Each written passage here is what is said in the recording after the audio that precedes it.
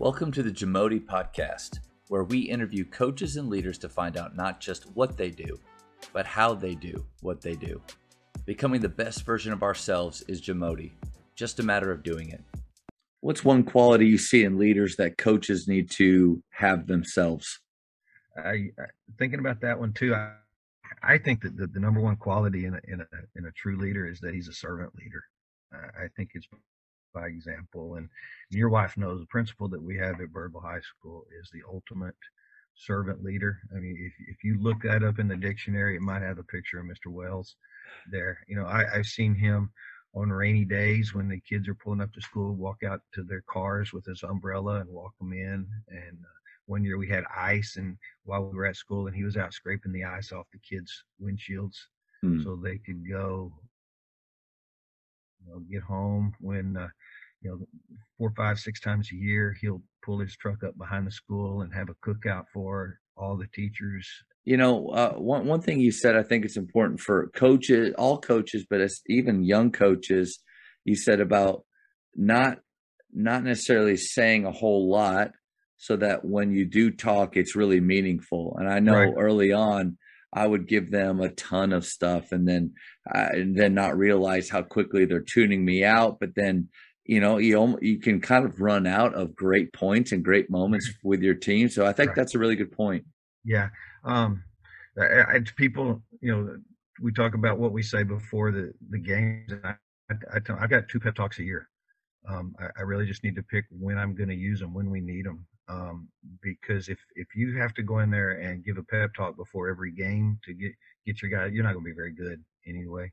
If it's not from inside, I found that the less I say, probably the better. And I've got these 2 seniors that are freshmen, and that's always hard too, because by the time they're seniors, if they've been on the varsity since freshman, they've heard every story I have, heard every joke I have, they've heard everything I have to say, and so I kind of feel sorry for them. So I feel like sometimes they could go ahead and say it for me. And No, that's a good point. I had Tyler Costin, he's a PGC guy, on earlier in the year, and he talked had some interesting points about pre-game, halftime, and post-game talks. And he's completely against post-game talks at all. He says, meet with them, tell them you love them, whatever, let them go eat pizza with their family. And but then also pre-game, keeping it really short, halftime, keeping it really short. I agree with that. Yeah. I think it's hard. I mean, it's hard because we feel like we have so much good stuff for them that they need.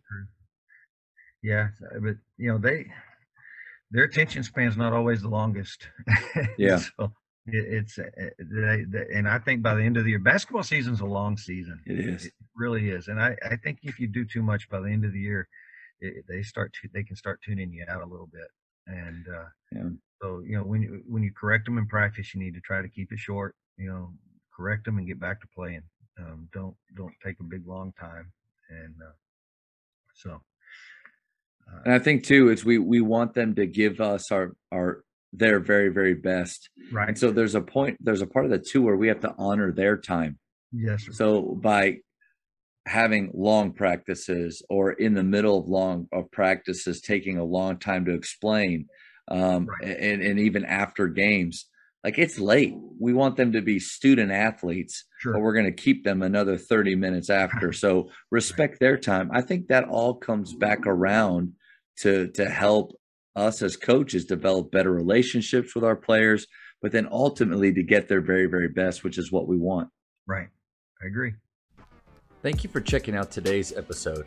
Please take a moment to subscribe to this podcast, share it with your fellow coaches, and find us on social media for what's coming up next on the Jamodi Podcast. It's just a matter of doing it.